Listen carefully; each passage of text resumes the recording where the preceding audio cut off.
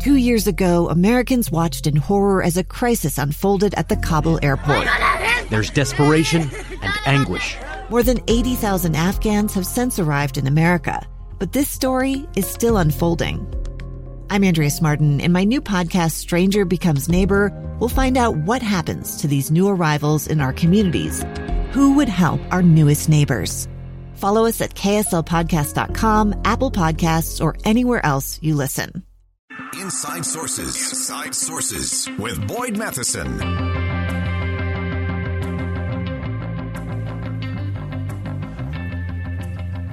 There's been a lot of talk, Mara, about the pink recession, I think is what they're calling it, where women dropped out of the workforce during the pandemic.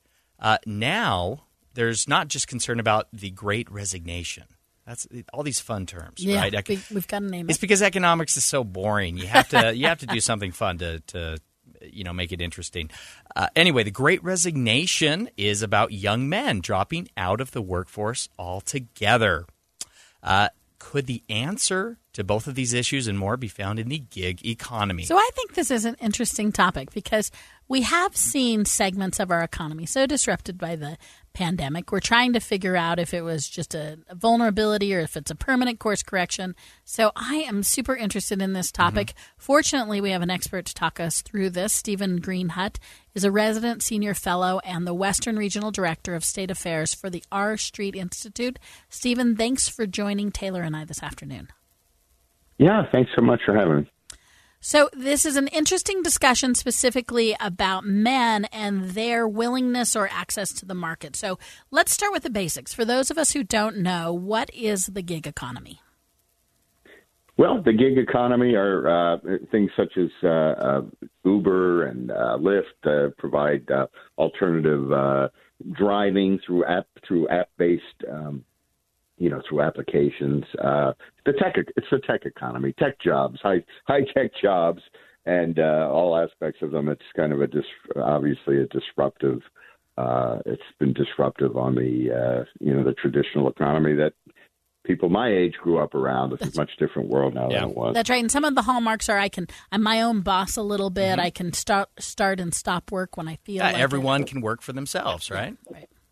Well, yeah, the contracting, and that's a big part of it. So a lot of a lot of these tech firms are built on more of a contractor-based model rather than hiring droves of people full time and having a hard office somewhere downtown, and we all commute into the office and then leave at 8 to 5 or whatever. We're having we're having more of a contractor-based economy, and a lot of people, who are involved in that, they like that. They like to be able to pick and choose their hours. Don't want to be tied to one firm. But here in California, the unions and the progressives have been trying to essentially ban.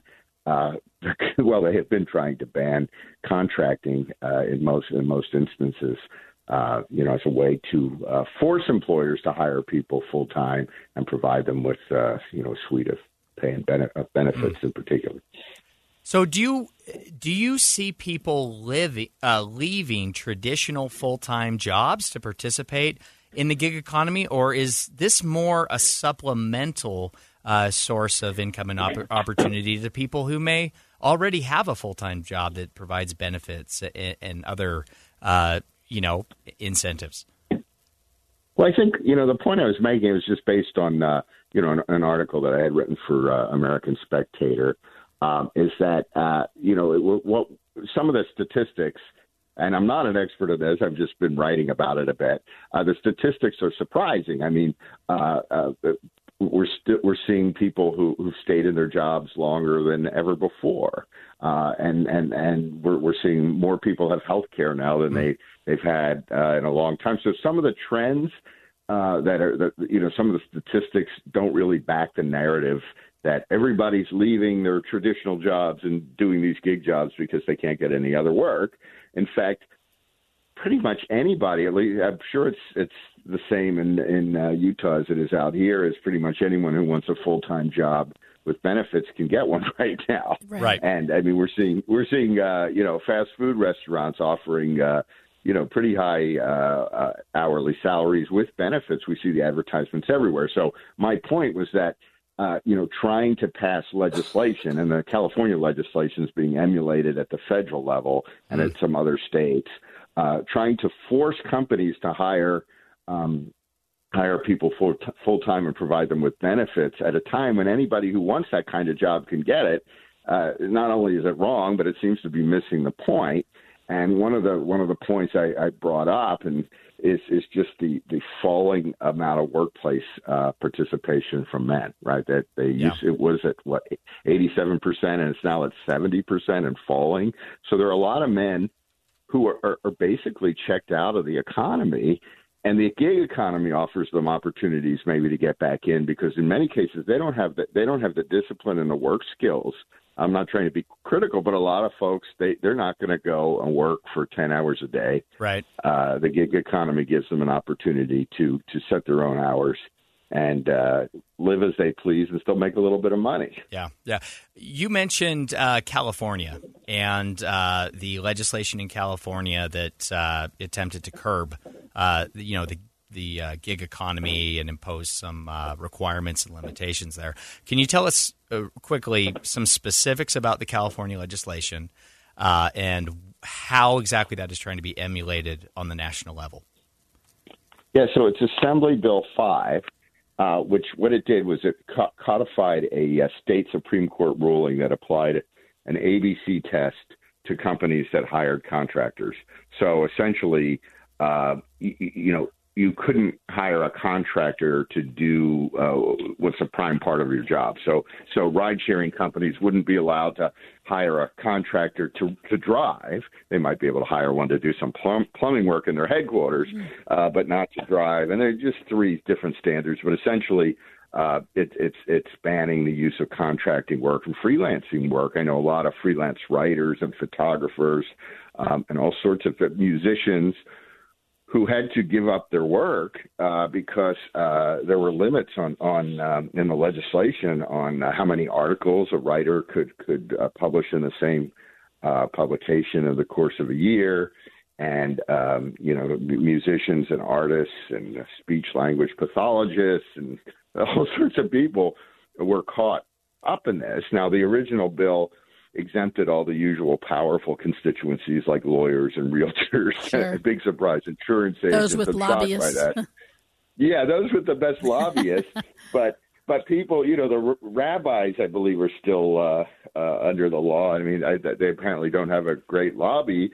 There are all sorts of a sign language person I know. They're still facing its restrictions. So it's just robbed a lot of people of their livelihoods in the midst of the pandemic. Now, there was so much blowback that even our very democratic legislature went and did a follow-up bill that exempted 100 industries. And then voters approved Proposition 22, which exempted ride-sharing drivers, Uber, Lyft, DoorDash, those kind of folks. But there's still a few industries covered by it. I mean, isn't kind of the mark of a really bad bill that you have to exempt pretty much everybody out of it after it's passed. So, well, I'll tell you what, Stephen, if the California legislature's involved, I am against it, okay? Anything politicians in California are trying to do is probably a really bad idea. That's just my opinion. So, that's one of the reasons half our state lives in your state now. I think. Right. Yeah, stay away. You don't want to come here. It's terrible. It's ugly. There's nothing to do. It's super weird. Do not move here. Okay. Well, thank you, Stephen Greenhut, Resident Senior Fellow and the Western Region Director of State Affairs for the R Street Institute. We appreciate your insight on our show today. Okay, thanks for having me. Mara, have you seen the Utah Jazz's uniform rebrand? The New Jersey release happened Friday. Kind of looks like the California legislature might have been involved. Let's talk about it, and let's bring in our audience at 801-575-TALK. Join us for the discussion of the new Jazz uniforms.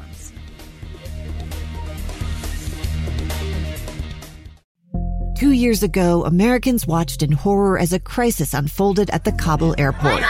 There's desperation and anguish. More than 80,000 Afghans have since arrived in America. But this story is still unfolding. I'm Andrea Smartin. In my new podcast, Stranger Becomes Neighbor, we'll find out what happens to these new arrivals in our communities. Who would help our newest neighbors? Follow us at kslpodcast.com, Apple Podcasts, or anywhere else you listen.